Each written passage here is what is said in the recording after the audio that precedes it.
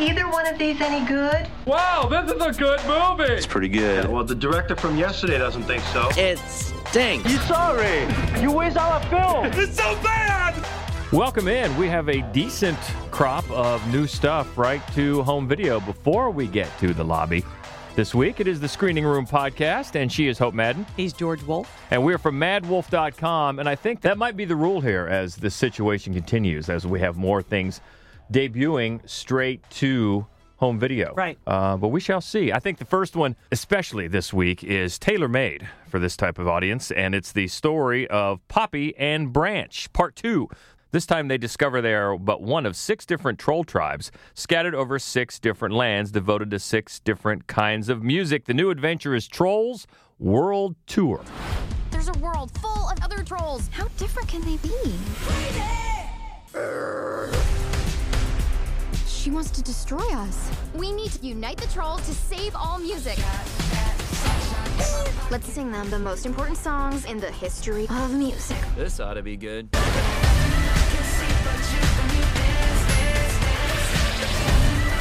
Oh, I can stop the feeling. How are we gonna hug our way out of this one? I will protect you no matter what. Pinky promise.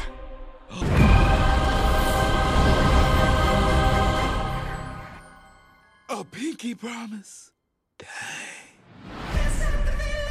Troll Tribe. That's hard to say. Troll Tribe. It kind of is. Yeah.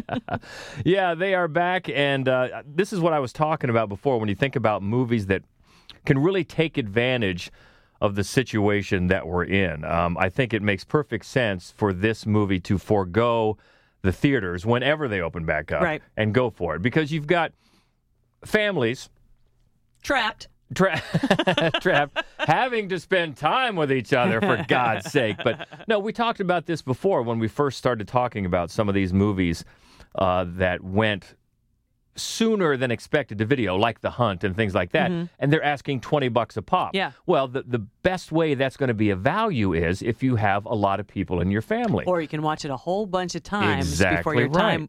right. And one of the things, not just about having, a big group of kids that can watch it, or just being stuck together. A lot of parents are still working.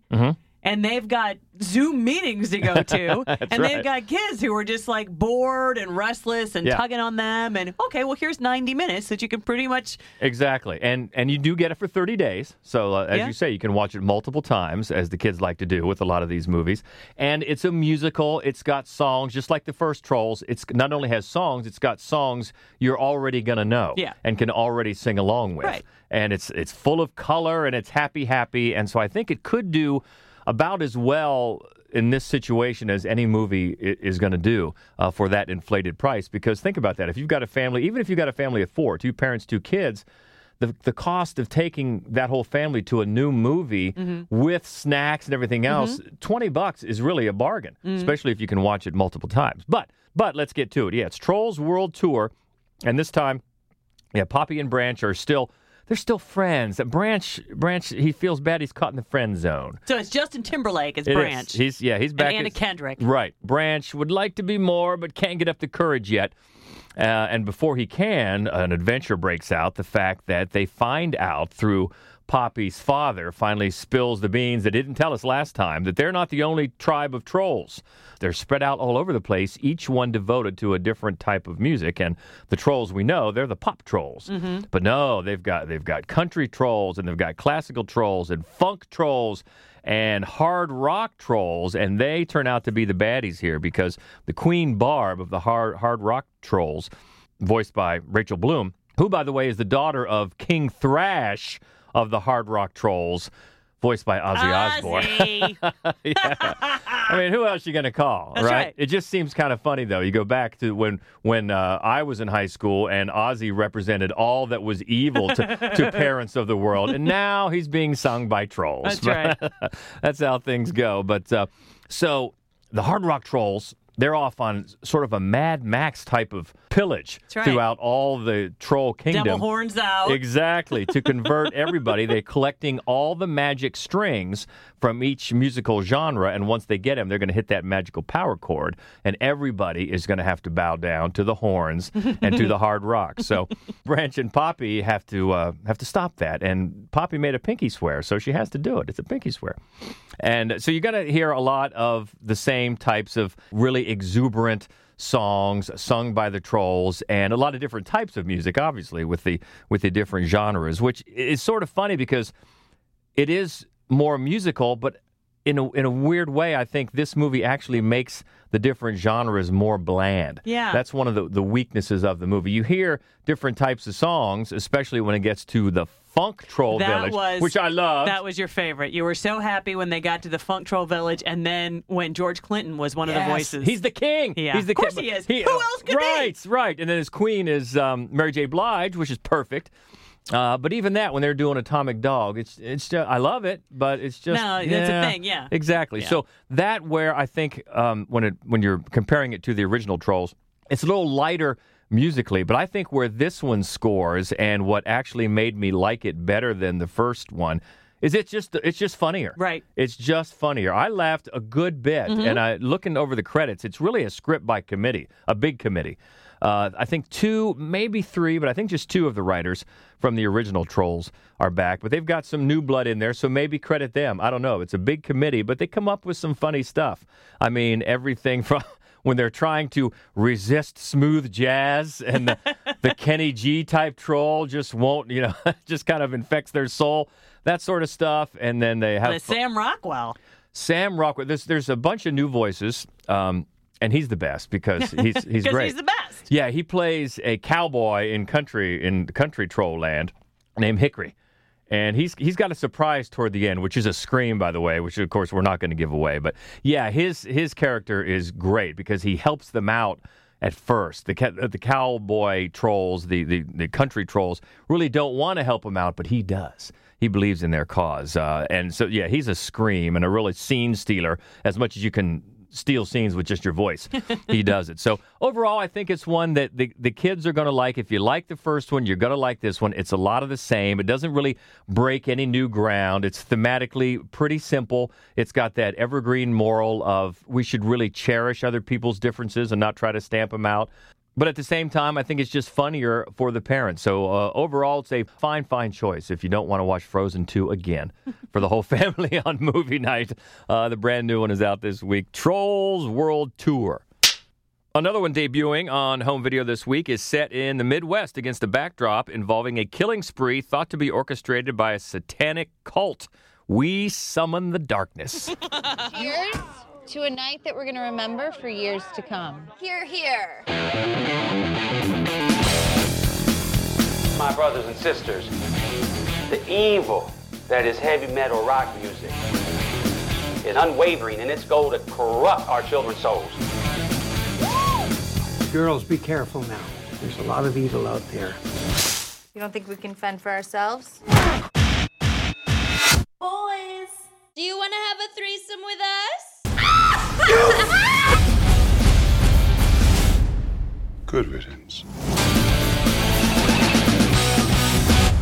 Ozzy's everywhere. Yeah, the heavy metal music, That's right. we go from childlike heavy metal to a little more serious and blood and killing heavy metal with this one. Ozzy is not actually in this movie, but but he ought to be. Right, exactly. It's definitely thematically appropriate for him. It's 1988, and 3 hot girls are on their way to a heavy metal concert. They're road tripping, and the only thing to worry about is this satanic killing spree that's been going on across the Midwest. This is a very slight film. The director, Mark Myers, did My Friend Dahmer a couple of years ago, which I loved. Yeah. But he had some great source material, which is to say a graphic novel.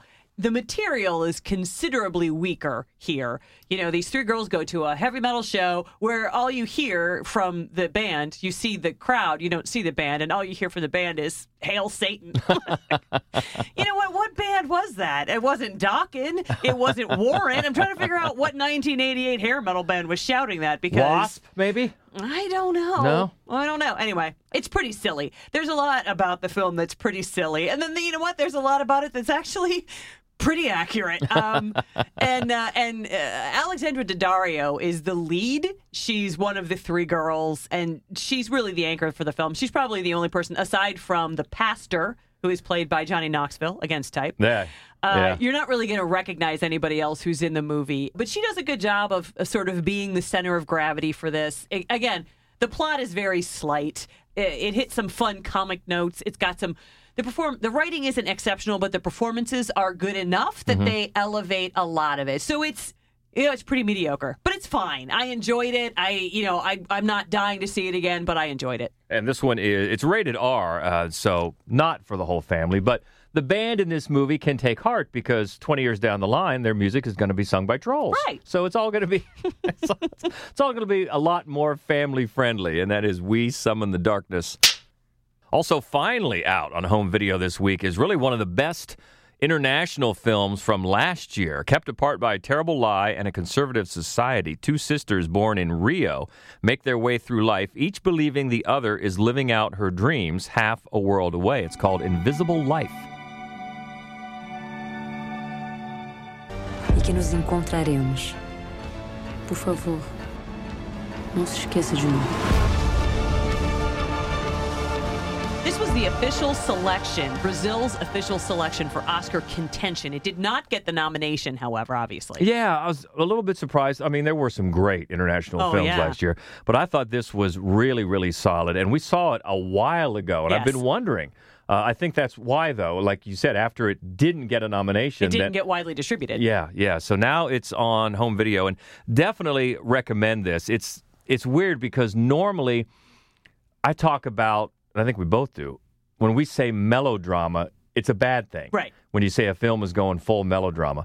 But this one is a melodrama in all the best ways that it can be done. I mean, it dives in headfirst to this melodrama. It's based on a book, and it really goes after your sentimentality, but and takes some turns that, okay, maybe strain credibility a little bit, but it reminded me a lot in those ways of the original The Secret in Their Eyes. Remember that? Yes. Fantastic that was film. An Oscar Actually, it was Oscar winner. Yeah. Yeah. It reminded me in its storytelling ways a little bit like that movie, but it tells the story of two sisters, as it said in the synopsis there. They get separated because their father disowns one of them.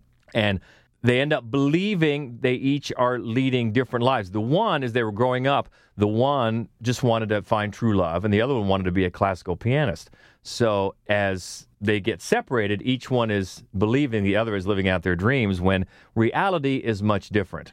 So it's very interesting. It takes a couple of turns, and it's got some great performances by the two lead actresses. They're played by Julia Stockler and Carol Duarte, and they are fantastic. And the director is Karim Anouz.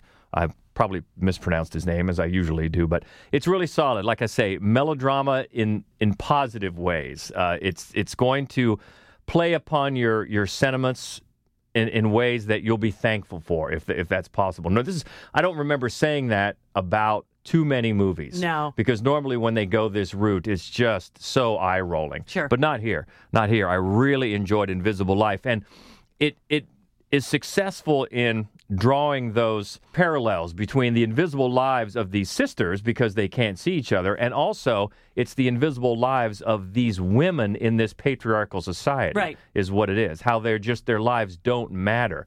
And it's very interesting because all the other adult men in this movie are not good people, but the children, when you see young boys in the village, they're always talked about how the women talk about how he'll grow up into a good man. It's like the hope is we're going... Next generation's going to fix this. Exactly. And it doesn't really beat you over the head with it, but the message is surely received.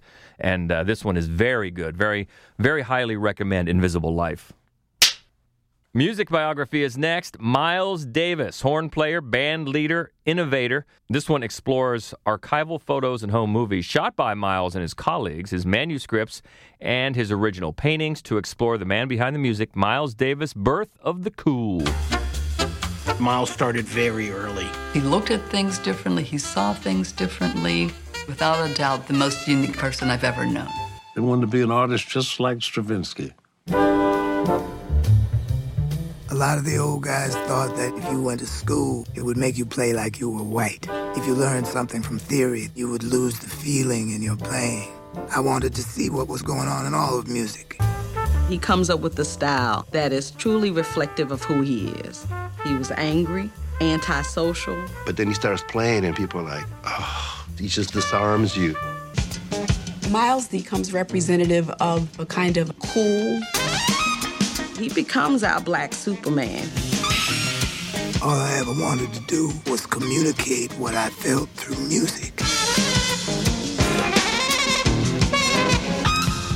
So this is one that's been on Netflix for about a week, but it is now widely available on streaming services this week. And I liked it better than I thought I would. And one of the things that I thought was cool about it is that the voiceover who reads his manuscripts, he's got that same sort of a cool, raspy voice. Yeah. And so you almost feel like it is Davis talking. Yeah, it's actor Carl Lumbly is actually doing the voiceover. But you're right. You can just easily get lost in the fact that it sounds like Miles Davis. But he's such an enigmatic figure over the years, very hard to pin down until the very later stages of the career. He always looked like, look, get out of my face. Right. I don't have time for you. I just want to play. But he was cool. I mean, especially when he had those cool shades on. You see pictures of him from back in the day, and man, he cut a cool figure. And, of course, extremely, extremely innovative musically, and it really does a good job of encompassing the whole career as much as it can.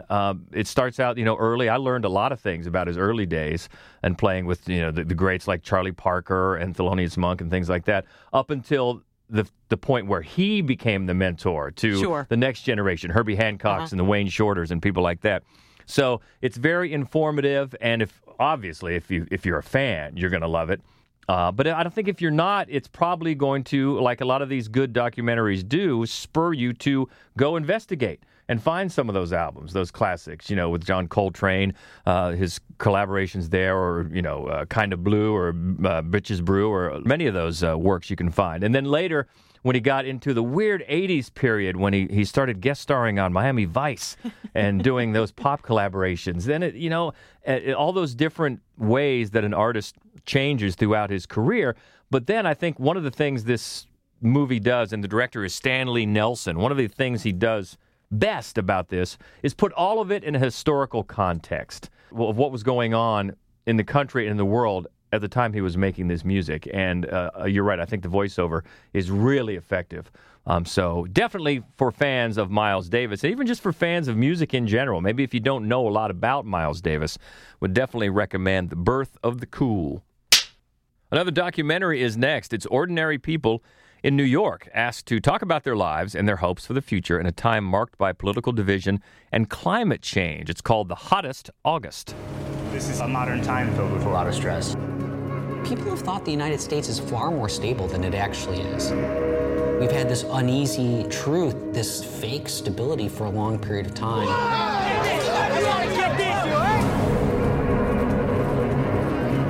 I believe your quality of life is better if you have a lot of money. We're very resourceful. I'll worry about it when the time comes. Hands up, don't shoot! Hands up, don't shoot!